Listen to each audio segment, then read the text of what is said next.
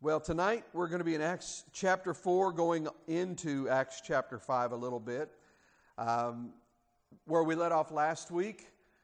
Last week we talked about the aftermath of the miracle when Peter and John, when the Holy Spirit healed the lame man who was born lame, who was sitting at the gate beautiful, and he had been there, and the Lord spoke to Peter, and that day he was healed, and it was all a great, wonderful miracle. But then there was some of the aftermath, and including being thrown into jail overnight, and being called before the Sanhedrin and grilled, and then threatened and told they were told, "Don't speak anymore in the name of Jesus."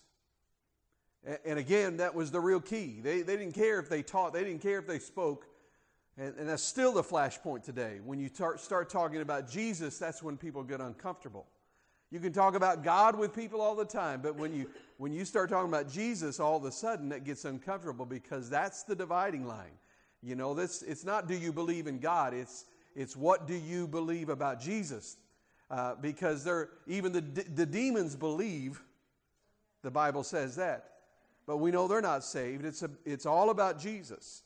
And so we talked about that, and then last week we ended with them being sent out from the Sanhedrin, being told don't to do this anymore. So we're going to pick it up and see what happened after they had this meeting and they were threatened by the Sanhedrin. So Acts chapter 4, verse 23 says this: "On their release, Peter and John went back to their own people and reported all that the chief priests and elders had said to them. When they heard this, they raised their voices together in prayer to God. 'Sovereign Lord,' they said, 'you made the heavens and the earth and the sea and everything in them. You spoke by the Holy Spirit through the mouth of your servant, our father David. Why do the nations rage and the peoples plot in vain? The kings of the earth rise up, and the rulers band together against the Lord and against his anointed one. Indeed, Herod and Pontius Pilate met together with the Gentiles and the people of Israel in this city to conspire against your holy servant Jesus, whom you anointed. They did what your power and will had decided beforehand should happen. Now, Lord, consider their threats and enable your servants to speak your word with great boldness. Stretch out your hand to heal and perform signs and wonders through the name of your holy servant Jesus.' After they prayed, the place where they were meeting was shaken, and they were all filled with the Holy Spirit and spoke the word of God boldly." Okay, so on the heels of this great miracle, and on the heels of being called on the carpet, so to speak, before the Sanhedrin, finally the moment comes. Peter and John are released, and as soon as they're released, Peter and John went back to, as the word says, to their own people, or to the believers that had no doubt had already assembled and gathered and began to pray for them, because we see that pattern, as we see later in the book of Acts, that when there was a crisis, when one of their leaders was arrested, when something bad was happening like that, their immediate and their first response was to, let's get together because we've got to pray. Well, there's a lesson right there for us. How many times do we try to solve all kinds of issues before we pray, and we sometimes treat prayer as a last resort, when that should be our first option to every situation that we face.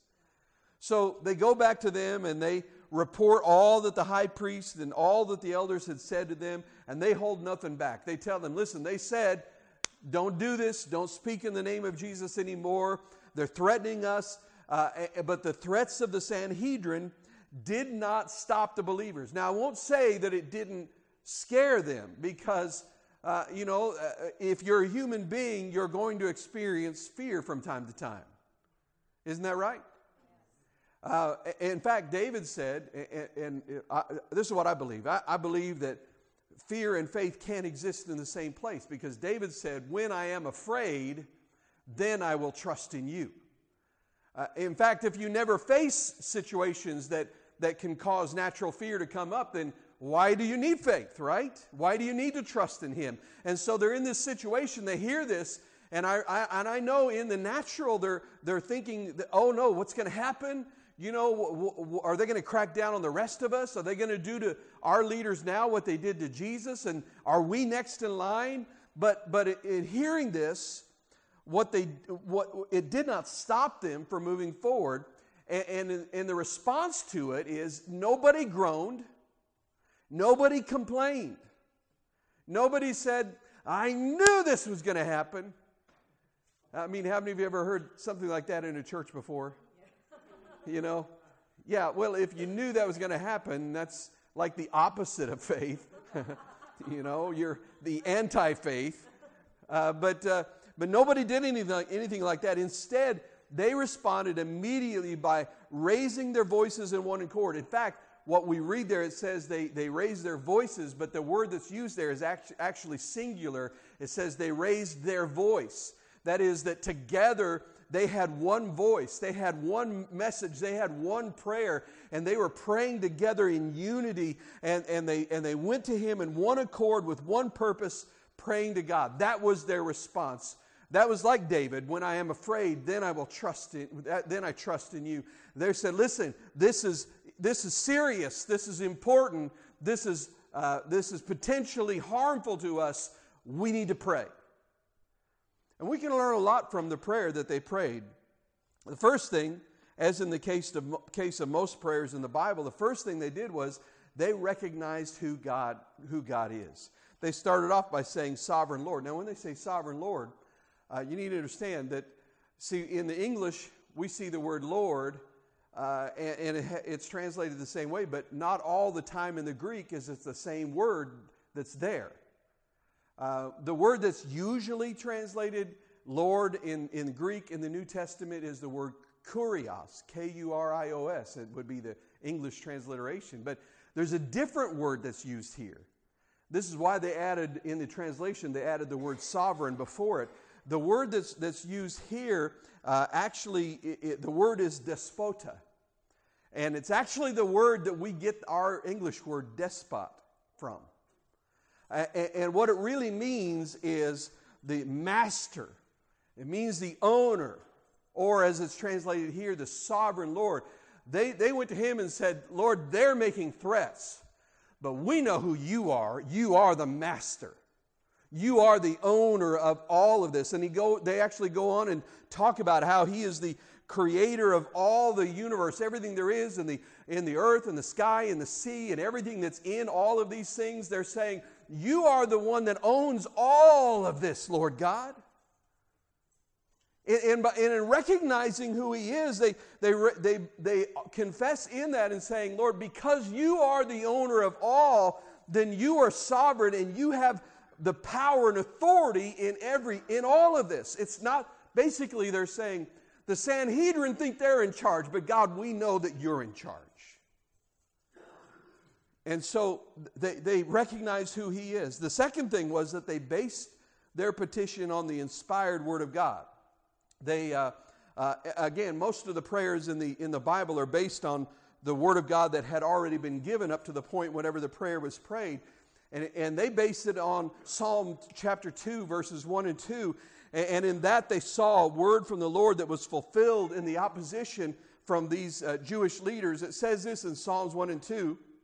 Why do the nations rage and the peoples plot in vain? The kings of the earth set themselves, and the rulers the rulers take counsel together against the Lord and against His anointed. And in seeing that and recognizing what was going on, they're recognizing that what was happening was not strange. And nor was it a temporary outbreak of hostility. But what they're saying is, this is the kind of opposition to the will of God that has been going on and it's this continued hostility against God, against His plan, against His kingdom that has taken place and has marked the world since Adam fell in the garden. That it's this worldly mindset is in opposition to God, and they're saying, this is not new. This doesn't take us off guard because we see in Scripture they have done this for centuries. And the third thing that the believers did was they based their petition on what God did through Jesus. Because they said in there, let me get it exactly how they said it. They said, They did what your power and will had decided beforehand should happen. So now it doesn't mean that they're off the hook, that they're not guilty because they chose of their own free will to do it. But they're saying, listen, they only did what needed to be done to fulfill the will of God. And that is that for Christ to come and bear our sin, our guilt on the cross, and then to be resurrected again. And they said, listen, we understand that through all of that, through the death and the resurrection of Jesus, that God was in charge and His will was being done. And because He was in charge and His will was being done then, we now trust that because of what He has done through Jesus, He is still in charge and He's in control of what's going on now. The thing was, in their prayer and in this situation, they didn't deny reality. They didn't pretend like, as if the problem wasn't there. They didn't say, well, I just hope it goes away. But they recognized the very real threats of the Sanhedrin, and they admitted that they needed God's intervention if they were going to continue to be bold. Because in themselves, left to their own strength, they recognized they would not have the courage and boldness to move forward under those kind of threats. Because remember, we talked about this, the people on the Sanhedrin, some of the most powerful people in all of Israel.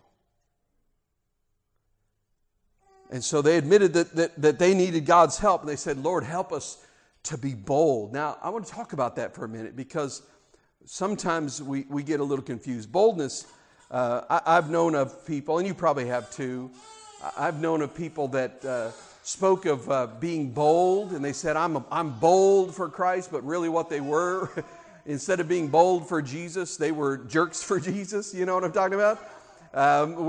Instead of being bold, they were just uncouth and I don't even have the right words to express what it's on the tip of my tongue, but it's just not coming to me. And they say, well, I'm just being bold. And really what they were doing was that they were what's that? Opinionated. Yeah, they had they're the kinds of people that say, everybody has a right to my opinion. Right? And so boldness is not that. And boldness is not reckless impulsiveness. It's not just saying, well, I got a hunch and so I'm going to do something. Boldness requires courage to press on through our fears and do what we know is right. And like the disciples, we need to pray with other believers for courage to do that, to be what He wants us to be. And it's not just about it's not just about you praying for yourself, but there's power when we pray together and we say, Lord, give us boldness to proclaim your word and to move forward no matter what anybody else does to us. So let me just toss this out there. How can we be more bold?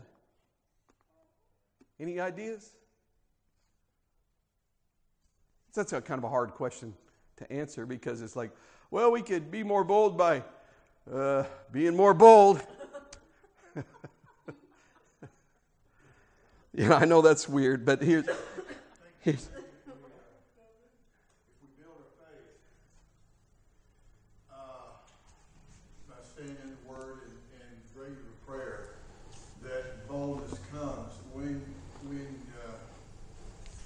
we understand and we get it from here to here that the same power that raised Christ from the dead lives in us.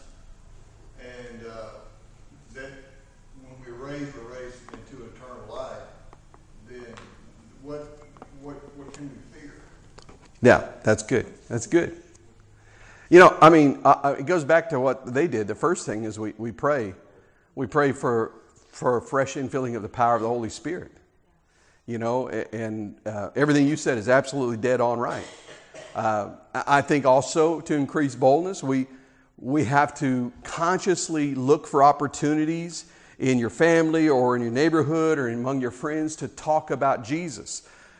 See, here's the thing is that sometimes it's just that first step that if we could just be a little bolder with the first step and just talk about Him. Not trying, here's the thing. We go into it and instead of thinking, okay, now I'm going to witness to this person, that just sets you up for this, to be really uptight and trying to figure out what am I supposed to say right. That's not what I'm talking about. I don't think that's even what witnessing really is. I think it's just talking about Jesus. It's just that it's so natural to us because He is such an important part of our lives, and that when somebody says, man, I've really, I've been to the doctor and he said I've got this thing going on and I just don't know what to do, that we're able to say, man, listen, I just want you to know I'm going to be praying for you because there was a time in my life when I experienced this and God healed me, and so I know that Jesus can heal, and so I'm going to be praying for you about that. Or just talking about Jesus, because this is what I learned a long time ago.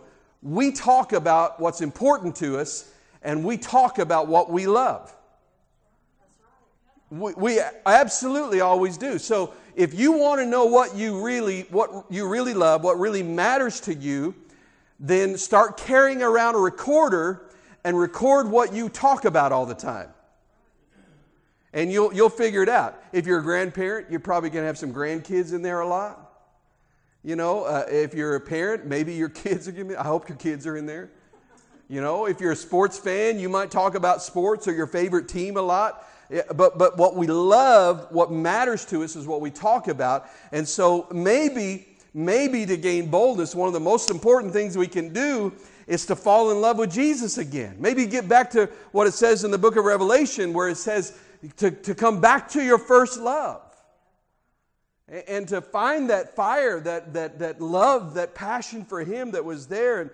And then also, in the middle of it, also realize that rejection or being uncomfortable socially or maybe even embarrassment, that's really not the same as persecution.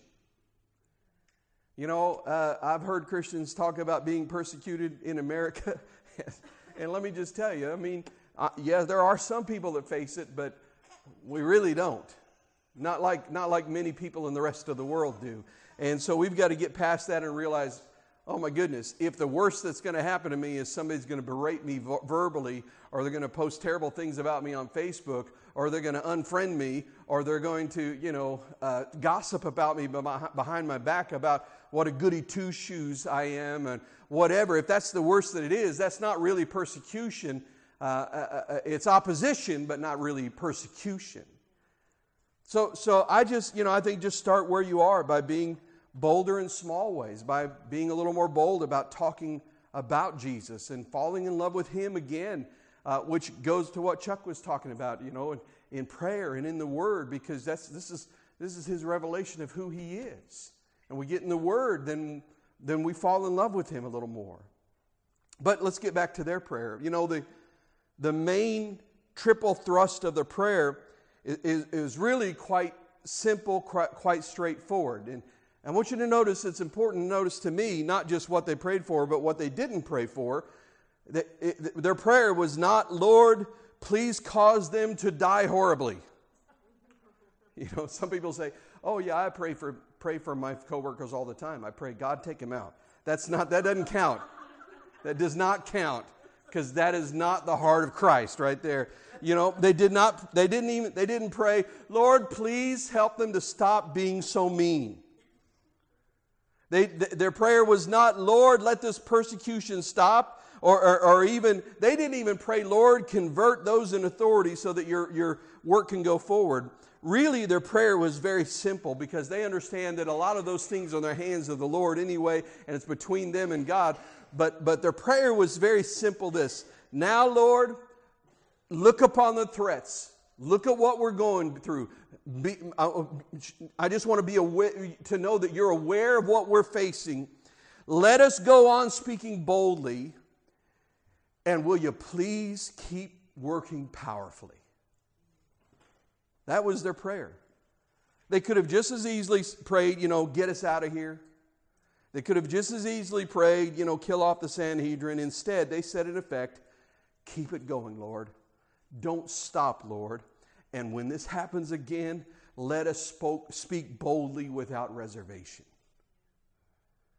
You know, the church needs to learn in every generation what it means to pray with confidence like this. And that's a difficult thing in America. And you can disagree with me on this, but I think the prosperity of America in some ways has made it more difficult for many American Christians to really flourish and for the roots to really grow deeper. And part of that, and let me explain what I mean. Part of that is because in our nation, we can easily go to church and play the game without ever having a real heart change. And nobody's going to question that. Nobody's, you don't suffer for playing the game. You don't suffer for pretending to be a good church person when you're living a double life, not in America. Now you go to Northern Sudan, which is Muslim controlled. Listen, when somebody converts to Jesus, there are no games. Because when they make that choice, they know what's coming for them. And so for them to survive spiritually, it means their roots have to go deeper, that they have to really rely on the Lord. And for some of us, we got so much of the material goods of the world that it's easy for us, and I'm not saying we do all the time, but it's easy for us to fall back on our resources instead of the one who gave those resources to us. And so, it's important for us, and it's a hard thing for us to learn, but the church needs again and again and again to sense, to have that sense of God's powerful presence shaking us up and blowing away the cobwebs and filling us with the Spirit and giving us that same boldness. In effect, they were praying for, think about this, they were praying for boldness to keep on doing the same thing that had caused them to be arrested and brought before the Sanhedrin in the first place and suffer the threats of the Sanhedrin. So they're saying, Lord, I don't know if that more of that's coming. But they said, regardless of that, give us the boldness to keep doing the very same thing that got us in trouble in the first place. And they also asked for miraculous signs and wonders. Now, they did not want God to do miracles for miracles' sake. They weren't saying, Lord, do miracles because they're really cool. They weren't saying, do miracles because Lord, I really want to see one. That wasn't it. They saw miracles as opportunities to preach the gospel, and they saw miracles as signs for people that witnessed them to recognize that Jesus was indeed risen from the dead, that the same Jesus who did miracles when he walked the face of the earth, he had truly died on the cross, but now he has been resurrected and he is alive today, and the same Jesus that did it then is the same Jesus that's doing it now. And they saw miracles as not just something to make life, exciting or more pleasant or have a great church service. The reason they prayed for miracles and the reason God did miracles, and I believe he does the same thing today, is because they saw those as opportunities to be able to say, you saw this miracle, now let me explain this to you. Jesus, who died on the cross and is resurrected, he used to do these when he walked the face of the earth. He is still alive and he's working through his church. It's God that has done this, and it's opportunity to preach the gospel. And then on the heels of this prayer, this group received a fresh infilling of the Holy Spirit. Now, again, this is another place. We'll see it over and over through the book of Acts. It says they were filled with the Holy Spirit. Well, you go back to the day of Pentecost, and they were given the gift of the Spirit, and it's not like all of a sudden, that all the presence and the power of the Holy Spirit was gone in their lives, and he had to come and refill them, because they were empty. That's not what it is. It's a fresh infilling of the Spirit. Very often when you see these, it's because circumstances or situations are surrounding them in such a way that they need a special touch from God to be able to deal with what's going on around them. That's what happened with Peter and John in front of the Sanhedrin. It says, filled with the Spirit, he was anointed for that moment standing before the Sanhedrin. And now these people are praying, Lord, we need you to continue to move and give us boldness and move by your power. And the Lord said, I'm going to anoint you for this moment. And it was this fresh infilling. And when we talk about being filled with something, it means to be overtaken and then controlled by it. And so the people, they surrendered themselves a little more to the Spirit. The Spirit of God came and they gave themselves to that, and they were controlled by the Spirit, and they spoke with boldness after that fresh infilling of the Holy Spirit. Powerful moment. Powerful moment. In fact, I must have skipped something in here, but either that or my eyes are just failing me. But the very last part says, after they prayed, the place where they were meeting was shaken, and they were all filled with the Holy Spirit. They were all filled with the Spirit. The place where they were was shaken. That speaks of the power of God coming into that place. Now think about it. The day of Pentecost, it was the sound, and it was the tongues of fire, the sights and sounds, and now God's moving and building where they were. The power was so palpable that it shook the building where they were. I remember in Reno, there was a time when we were living there that there was I forget what they call it now. But anyway, there was Anna might remember because she lived in California, but there was a series of small earthquakes going on. I forget what they call it when they have a bunch of them together. Do you remember? Anyway, it doesn't matter. Time to leave. Yeah, that's what they call it. Anyway, we were having some earthquakes, and none of them were severe, but they were all right there in the Reno area. And I remember at church one morning, there was a missionary there, and he was speaking. And right in the middle of service, I was sitting there, and there was a concrete floor, it was a slab building, and I remember hearing something kind of crackling in the back, and then I felt the concrete floor just kind of like rolling beneath my feet a little bit. It's this really weird feeling. It was the first earthquake I'd been in, and I realized what it was. And the building, the windows were rattling, and everything was shaking a little bit, and then it passed. And I remember thinking to myself, man, I wish I was preaching on this passage right here, right now. Because that would have been awesome. That has nothing to do with a spiritual lesson, but I just like the story. But the place where they were was shaken. When the Holy Spirit moves in our lives, you know what He does? He shakes things up. He doesn't leave it alone. Has anybody here arrived yet? Anybody here completely like Jesus? All right, I don't see any hands. I'm glad. Because if you did raise your hands, I was going to turn it over to you and say, you need to be teaching.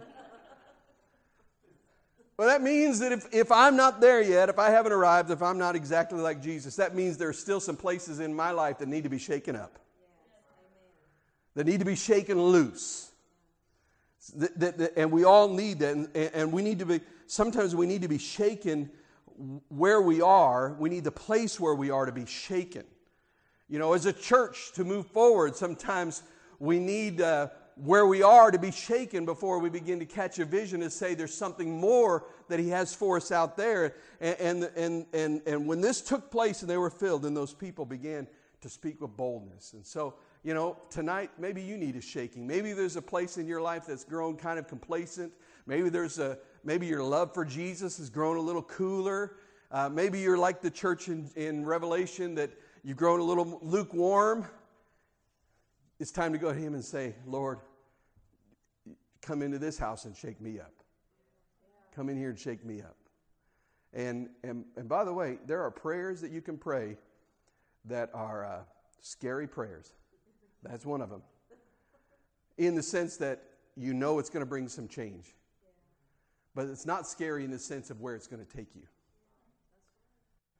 Because anything that He shakes loose from my life now that I'm holding on to that I think I need to keep, that I'm afraid to let go of, if He shakes that loose, it's because there's something else He wants to give me I wish I hadn't thought about it, but there's a poem that I love that I basically it just says the idea behind the poem is that we hold on to these things in our life and we say, Lord, I want more, I want more, I want more.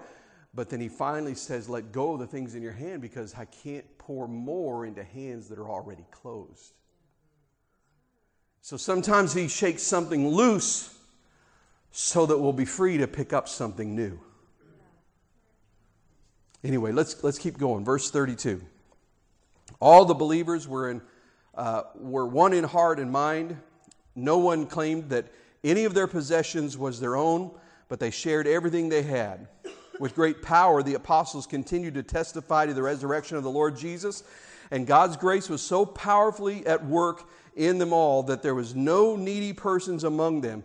For from time to time, those who owned land or houses sold them, brought the money from the sales, and put it at the apostles' feet, and it was distributed to anyone who had need. So now this is actually very similar to a passage from Acts chapter 2, verses 43 through 47. But this is not duplicate. It's another little summary of what's going on in the church. And the account of the community of goods is repeated here in order to introduce the contrasted episodes between Barnabas and Ananias and Sapphira. He's setting up something so we can see two different very, very similar situations that turned out very differently. So here the Spirit-filled community exhibited amazing unanimity, even in the attitude toward private property. Now, we're going to talk about some stuff that's just going to drive us in this capitalist society crazy, but we're going to deal with it anyway. Here's the thing, and this is what we have to get, and some of us, we have it up here in our head, but it's got to work its way down into our heart. None of the members of the church claimed ownership over their own possessions because they recognized they belong to the Lord.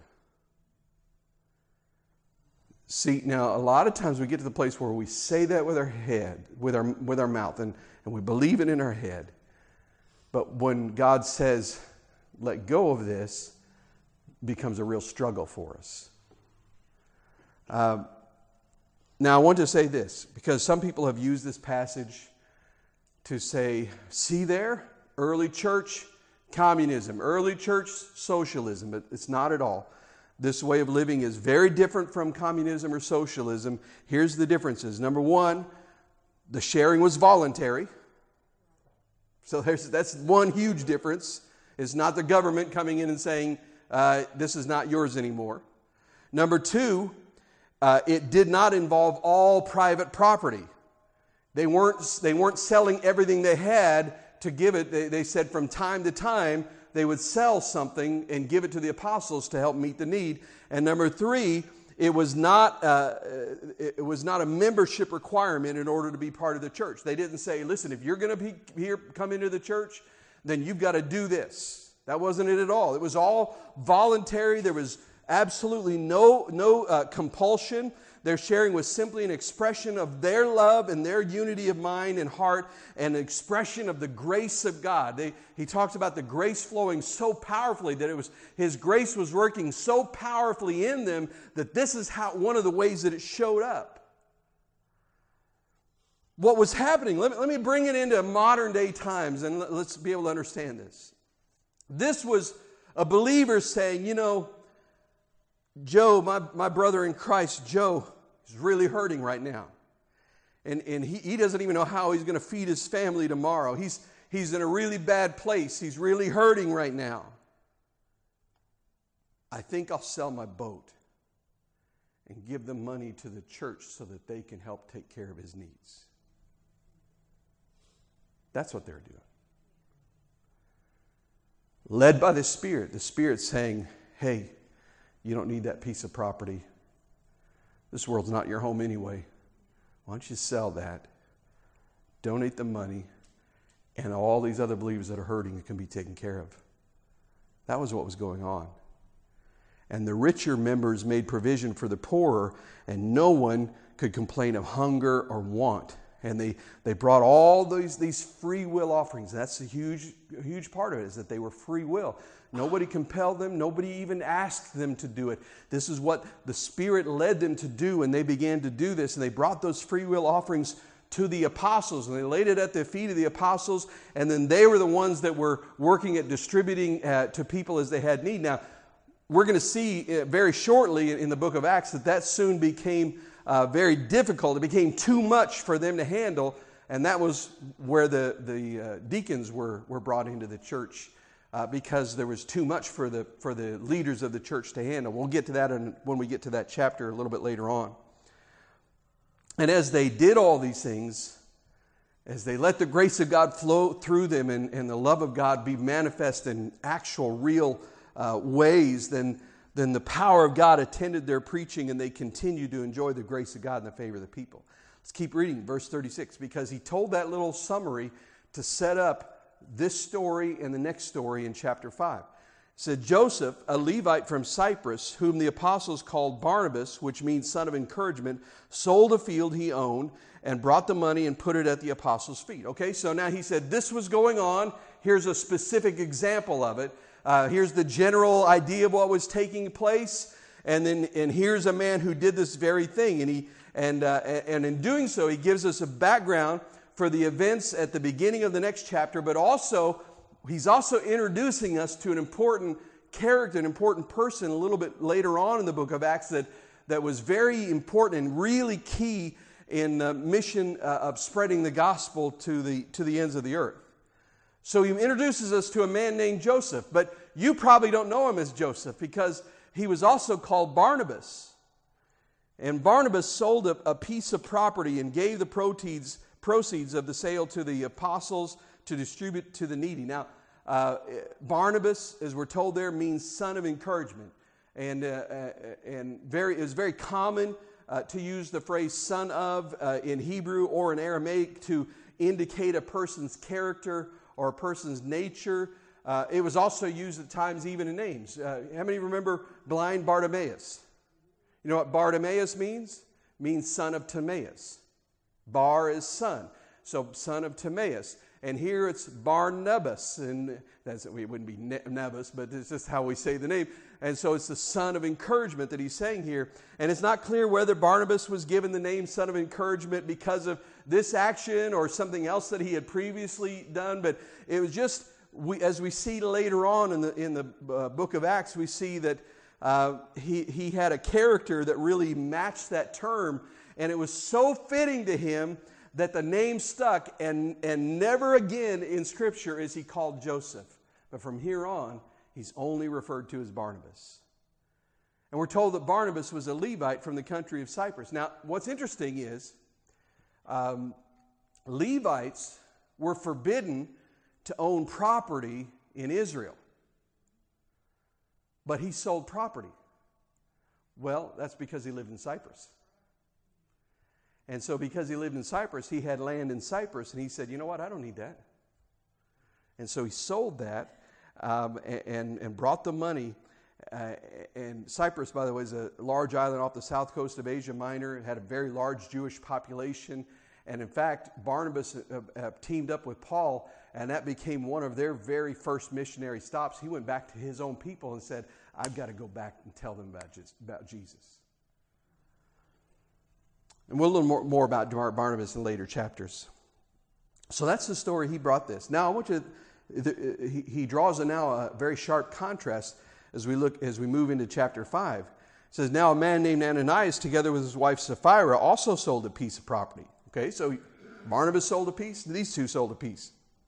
With his wife's full knowledge, he kept back part of the money for himself, but brought the rest and put it at the apostles' feet. Then Peter said, Ananias, how is it that Satan has so filled your heart that you have lied to the Holy Spirit and have kept for yourself some of the money you received for the land? Didn't it belong to you before it was sold? And after it was sold, wasn't the money at your disposal? What made you think of doing such a thing? You have not just lied to a human being, but to God. When Ananias heard this, he fell down and died, and great fear seized all who heard what had happened. Then some young men came forward, wrapped up his body, and carried him out and buried him. About 3 hours later, his wife came in, not knowing what had happened. Peter asked her, "Tell me, is this the price you and Ananias got for the land?" "Yes," she said, "that is the price." Peter said to her, "How could you conspire to test the Spirit of the Lord? Listen, the feet of the men who buried your husband are at the door, and they will carry you out also." At that moment, she fell down at his feet and died. Then the young men came in, and finding her dead, carried her out and buried her beside her husband. Now, I actually almost have this kind of macabre sense of humor here because I think about these poor young guys. Like, oh, there's Ananias. Okay, they work, get him out, carry him out, work for 3 hours, get him buried.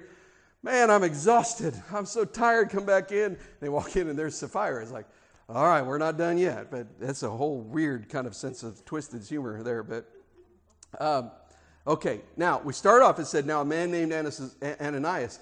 That word "now" is actually better translated "but," because it draws out the contrast. Because it says Ananias did this, and he sold the property and gave the money. But Barnabas did this, but Ananias did this. And with the example of Barnabas, the encourager before them, 2 members of the church, of the believing community, conspired to get for themselves the same kind of attention given to him. I mean, think about it. Ananias and Sapphira had likely been at the worship service where Barnabas had brought his gift in and laid it at the apostles' feet, this great gift. It's a great moment, and they saw the wow of the crowd. You know what I'm talking about? When somebody does something amazing, they bring this great gift. It's easy for people to get caught up and say, wow, I know what that land was worth.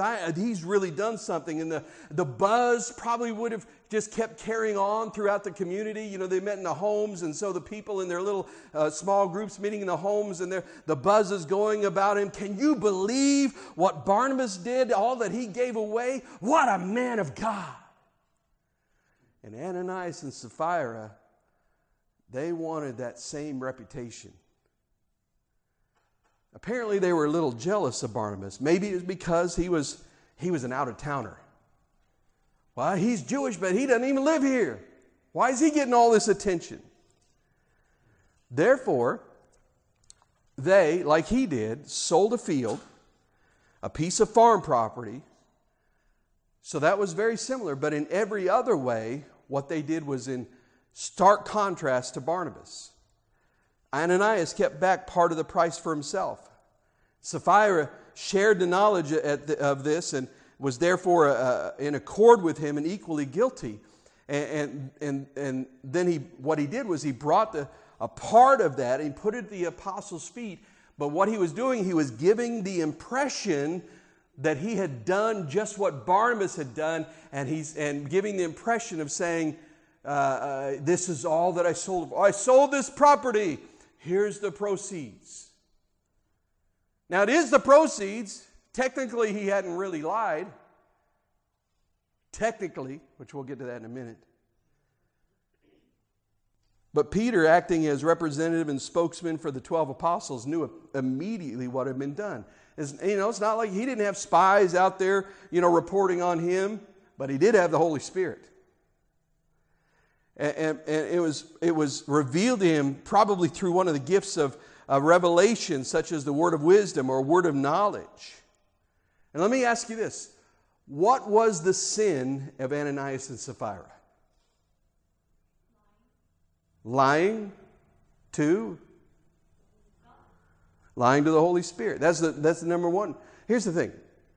Ananias and Sapphira's sin was not keeping back part of the money. That was not the sin. Peter made that very clear. He said before they sold it, it was your property. You could do with it whatever you wanted to do with it. You were under no compulsion to sell it. And then after they sold it, when they had the money, all that money was still at their disposal. They could do whatever they wanted to do with it. There was nothing compelling them to give at all. No one was twisting their arm. Nobody was saying, hey, you sold that money, or you sold that land, where's the money from it? Their sin was not about withholding money. It was lying to the Holy Spirit. And Ananias thought he was lying to Peter. Ananias thought he was lying to the church to try to gain favor. But when he lied, what Ananias had conceived in his heart was a lie, but it wasn't to men, it was to God. Now, as I said, this lie was acted, not verbalized. There's no record of him ever going and saying, this is all that I sold it for. But he gave that impression. He made it seem as if he was doing the very same thing. And here's what I want you to understand. We talk about honesty and telling the truth or telling a lie. You don't have to actually, quote, tell a lie in order to be untruthful. In this world of absolutely broken politics, we all know that it's possible to say something and even quote somebody accurately, but taking it out of a context and making it seem as if it's saying the exact opposite of what it really means. So you can lie without actually speaking an untruth, because anything said with the intent to deceive is a lie in the Lord's eyes. Getting quiet in here. So you can say something that's factually correct with the intent to deceive, and when you do that, you're still lying. Well, essentially, that's what he did, but his lie was to God, the Holy Spirit, not to Peter. And here's a lesson for us to understand, to learn that all sin is really against God. All sin is really against God. W.S. Plummer said this. He said, we never see sin aright until we see it as against God. All sin is against God in this sense, that it is His law that is broken, His authority that is despised, His government that has set it not. So when there's a sin, when you sin against another person, yeah, you injure them and you do sin against them, but ultimately the real sin is because you have broken the laws of God. You have dishonored God. You have belittled His name. You have sinned against Him. And these two, their actions were designed, think about this. They lied to the Holy Spirit, but why did they do it? They lied because they were trying to bring glory and honor to themselves and not Jesus. See, here's the thing, and this is what we have to be careful of in today's world, and we're a Pentecostal church, and we have to be careful when we talk about the gifts of the Spirit, because, when somebody's moving in the gifts of the Spirit and they're garnering attention for themselves, that's a red flag to us, because the Spirit always points to Jesus. And if Jesus is not being glorified, we need to be very careful in that situation. I'm not saying that God can't speak through that person. He can, because in the Old Testament He spoke through a donkey. If He can speak through a donkey, then He can use anybody. But they were trying to do this, and in doing this, they were, using the terminology we've used on Sundays recently, they were belittling the name of God by claiming the glory that belonged only to Him. See, Barnabas, he had done the very same thing that they had done, but when he did it because the Holy Spirit had supernaturally laid it on his heart to do, and he gave it all, and when he did it, it brought glory to Jesus because of what he can do to change a man's heart. But when Ananias gave, he gave with the intent to steal from God the glory that belonged only to Him. He said, I don't want the eyes of the church on Jesus or on these other people. I want everybody to see what a great guy I am. You know what that teaches me? Our motives matter. Our motives matter. Charles Swindoll, he says that when he was in seminary, that there was a hand-painted sign that hung in front of him at his desk where he sat, and every time he looked up from his studies, he faced the words, and the words on the sign was, what is your motive? And that's the question we all have to ask ourselves. What is your motive? Why do you do what you do? Is it to gain the applause of men, or is it to garner the applause of heaven? Is it so that people will see that you're a good Christian, or is it because you're so in love with Jesus that you cannot help but live this way? Why do you do what you do? And then in verse 5 and 6 we read about the heels of that. The response to Ananias' lying and stealing the glory of God was pretty harsh because he died on the spot. You know, I've always kind of thought it was a little, not his death was not funny, but I always think it's kind of funny because we always talk about, we want a New Testament church. Well, within reason, you know, we probably don't want anybody coming to the altar, and pastor praying for him, and then he just dies, Somebody like, hey, it's New Testament. I don't know what to tell you. But why do you think the Holy Spirit responded with such a severe judgment in this situation?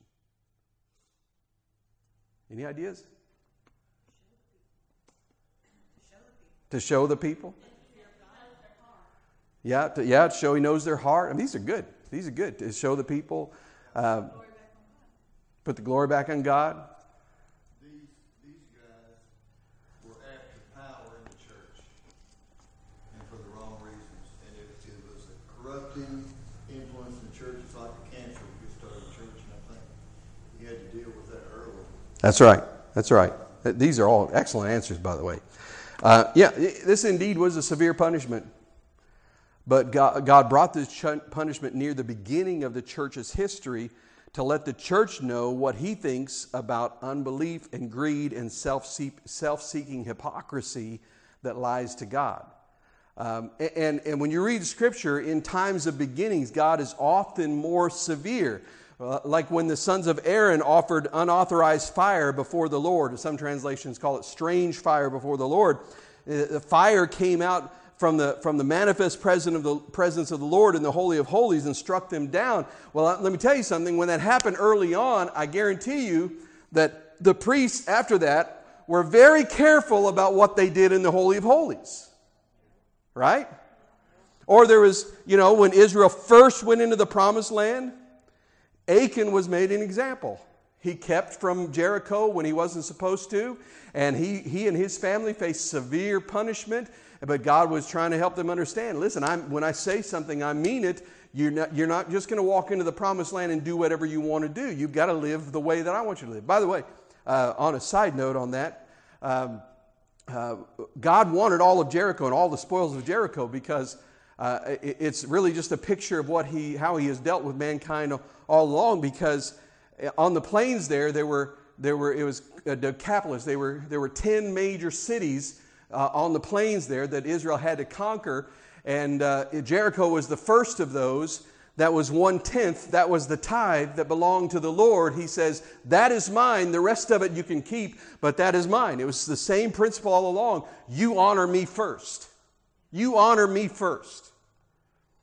And so Achan, but he had to pay the price. And then, think about David. We just finished studying about David. Remember when he had first attempted to bring the ark back to Jerusalem? The first time he tried to do that, he brought it on a cart like the like the Philistines had sent it. But then death resulted when Uzziah touched the Ark of the Covenant.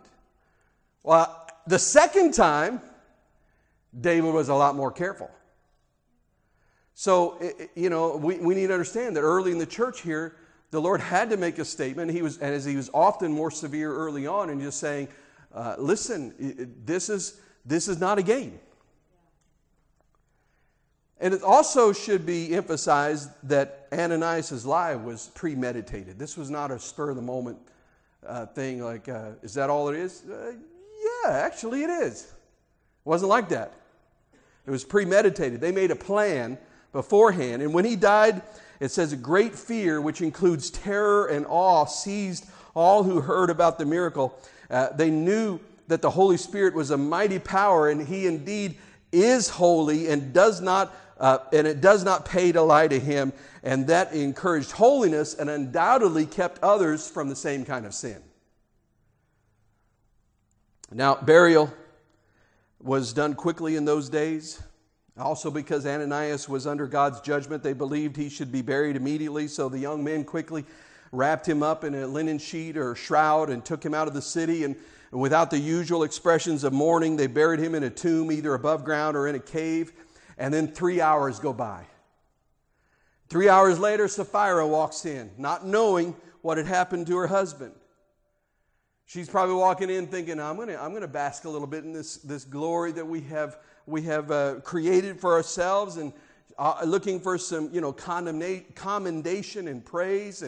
And Peter looks at her inquiring as she's looking at him with this inquiring look, and he asked her if she and her husband had sold the land for the amount he had brought in, saying, is that the full amount?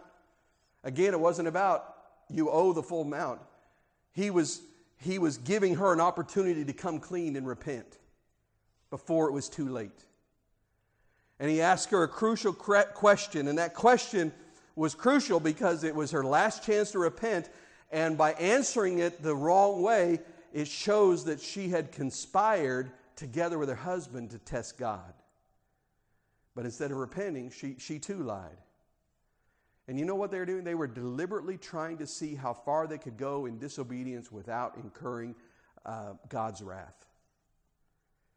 And you know what? Sometimes we still have a tendency to do that a little bit. Especially, I remember when I was in youth ministry, I'd get all kinds of questions like this. They'd say, well, can I do this and still be a Christian?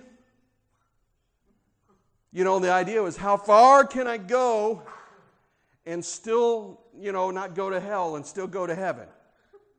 How close to the edge can I get? It's the wrong question. It's the wrong question. I heard a story a long time ago about a man who was hiring a new limousine driver. And he had 3 applicants, and he took them up on a mountain road with a sheer cliff by the side of the road, no guardrail. He said, all right, I'm going to give you a driving test. I want to test your skill here. And he said, the one who does the best on this, that's the one I'm going to hire. So the first driver got into his limo, and he pulled out there, and he was pretty close to the edge, probably about a foot away, pretty close though, and he got out feeling pretty good about himself. And then the second guy got in, and he got up there, and he got right to the edge. I mean, half the tire was hanging off the ledge, and he managed, he's amazing skill, and he managed to pull out of there and got through that curve safely. And the third guy got in, and he started driving, and he hugged as close to the center wall as he could and got around there, and the guy hired the third one. Because it wasn't about how close you could get, it was how safe can you be. And when we ask the question, can I do this and still get away with it? First of all, if you're asking that question, it's probably because you're wrestling with the voice of the Spirit inside of you about something that you shouldn't be doing. And the question is not how far can I go, but it's how close can I get to the world and still be in Jesus. But it's how close can I get to Jesus so that my light will shine that much brighter so that the world can see. Well, anyway, Peter directed her attention to the feet of the young man at the door who had just returned from burying her husband. And then he said, they're going to carry you out now too. And then by the same kind of miracle of divine judgment, Sapphira fell down immediately at Peter's feet and breathed her last breath. And they came in and said, okay, here we go again. And they took her out and buried her beside Ananias. And now, I know it's getting late, but let me finish this up. The results of this. Verse 11. Great fear seized the whole church and all who heard about these events. The apostles performed many signs and wonders among the people. And all the believers used to meet together at Solomon's colonnade. No one else dared join them. That's an interesting statement. No one else dared join them, even though they were highly regarded by the people. But this sounds contradictory, but I'll try to explain in a minute. Nevertheless, more and more women believed in the Lord and were added to their number. Sounds like a contradiction, doesn't it? But I'll explain what I think it means. As a result, people brought the sick into the streets and laid them on beds and mats so that at least Peter's shadow might fall on some of them as he passed by. Crowds gathered also from the towns around Jerusalem, bringing their sick and those tormented by impure spirits, and all of them were healed. So great fear came on the whole church and all who heard about these words. That fear was a holy fear, and it didn't split the church, and it did not hinder the work of God. And when we talk about fear, fear of God, I think we need to understand something about this, because in this instance, the Greek word used here literally means terror. And we, when we talk about the fear of God, we often hear people say, well, it's a reverential awe. Well, there is a sense of that, but there's also at times when the New Testament uses words that talk about terror in the presence of God. And yes, we need to have that reverential awe of God, but we need to have a real fear of the Lord as well. Not in the sense, as His children, we're not afraid that He's going to take us out. We're not afraid of what He's going to do to us. But in the sense of this, of saying, I know that my God is truly holy, and that if I choose to live in sin, He's not going to just let that go and be afraid of what we will face if we choose to continue to walk in sin. Does that make sense? I'm not talking about, the kind of fear like some children walk into their house and they're afraid of their dad because they don't know if he's going to just blow his top at any time. That's not what we're talking about. But it's understanding that God does not just on a whim excuse sin. And I believe one of our society's greatest needs is a fear of God.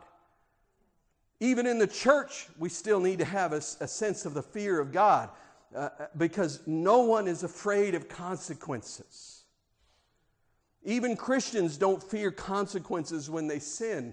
And they sometimes go into it with this presumption of saying, I'll just do whatever I want to do. God's going to forgive me. And you know what? You're walking on really shaky, dangerous ground when you make a presumption and you say, God has to forgive me, because that's a different study in the book of Hebrews, but you're walking on a very dangerous property in that sort of situation.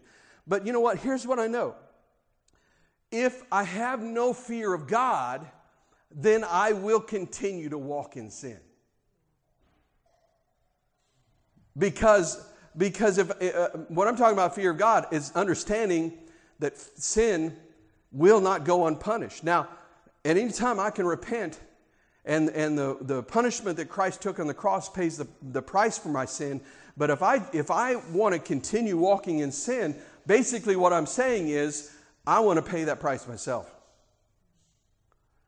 And so, we need this. We need to have this sense of the fear of God, this overwhelming awe, and there's a large portion of it, this reverential awe, and sometimes I think we even lost that in the church at times, because we sing, and we rightfully so, we sing songs about our intimacy with Him, and we should celebrate that, but we also sometimes forget that not only is He that near, intimate God, but He's also not like us.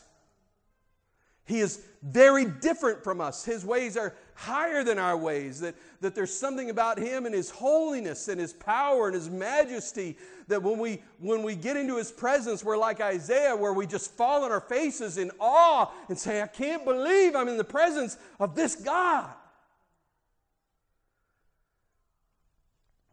And listen, I know we serve a God of grace and mercy. But I also believe that grace and mercy is meaningless if there's no justice or payment required for sin. Because if there's nothing required for my sin, why would I need justice, or grace or mercy? And with an emphasis on grace and mercy, which we should have, that's the heart of the message of the gospel. It's easy to overlook the equally important truth that God is holy. And we got to remember, God has not changed. He still hates sin as much as He ever did. And we've got to remember that. And does that mean, that I make a bad choice and I sin, that all of a sudden I have to be afraid that I've lost my salvation? That's not what I'm talking about. Not what I'm talking about at all. He's a loving Father. He's not going to just with one mistake swoop in and say, out of the family. No, that's not what I'm talking about. I'm talking about when we continually rebel and push against the voice of the Spirit as He convicts us and says, come on back home, come back home. And we continue to push and insist on our own way. And eventually we get to that place where, I don't have time tonight, but we get to that place where we backslide, where we walk away from Him and we're outside of grace. And the sad part is, at that point in time, we rarely even realize it, number one. And number two, we rarely even care. It's like Samson. One of the saddest verses in all the Old Testament is that when he finally told Delilah about cutting his hair, says that they cut his hair while he was asleep, and the Philistines came in, and says that Samson got up and shook himself as before, but he did not know that the Spirit had left him. That's that place of crossing that line where you say, I want what I want, I want what I want, I want what I want. And the Lord finally says, okay, you can have it. That's exactly what Samson did. He was not supposed to be messing around with someone like Delilah. But he wanted what he wanted. And God said, okay, you can have it. And it cost him a lot.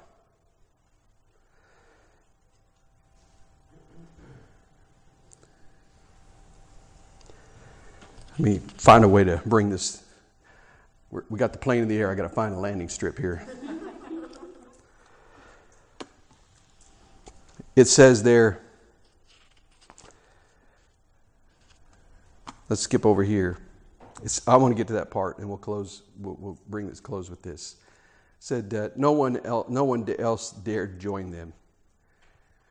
Now, what I think he's talking about there is, in reflecting on what Ananias and Sapphira had done, is that no unbelievers dared to mix in with the crowd of believers as if they were one of them. Nobody dared play the part.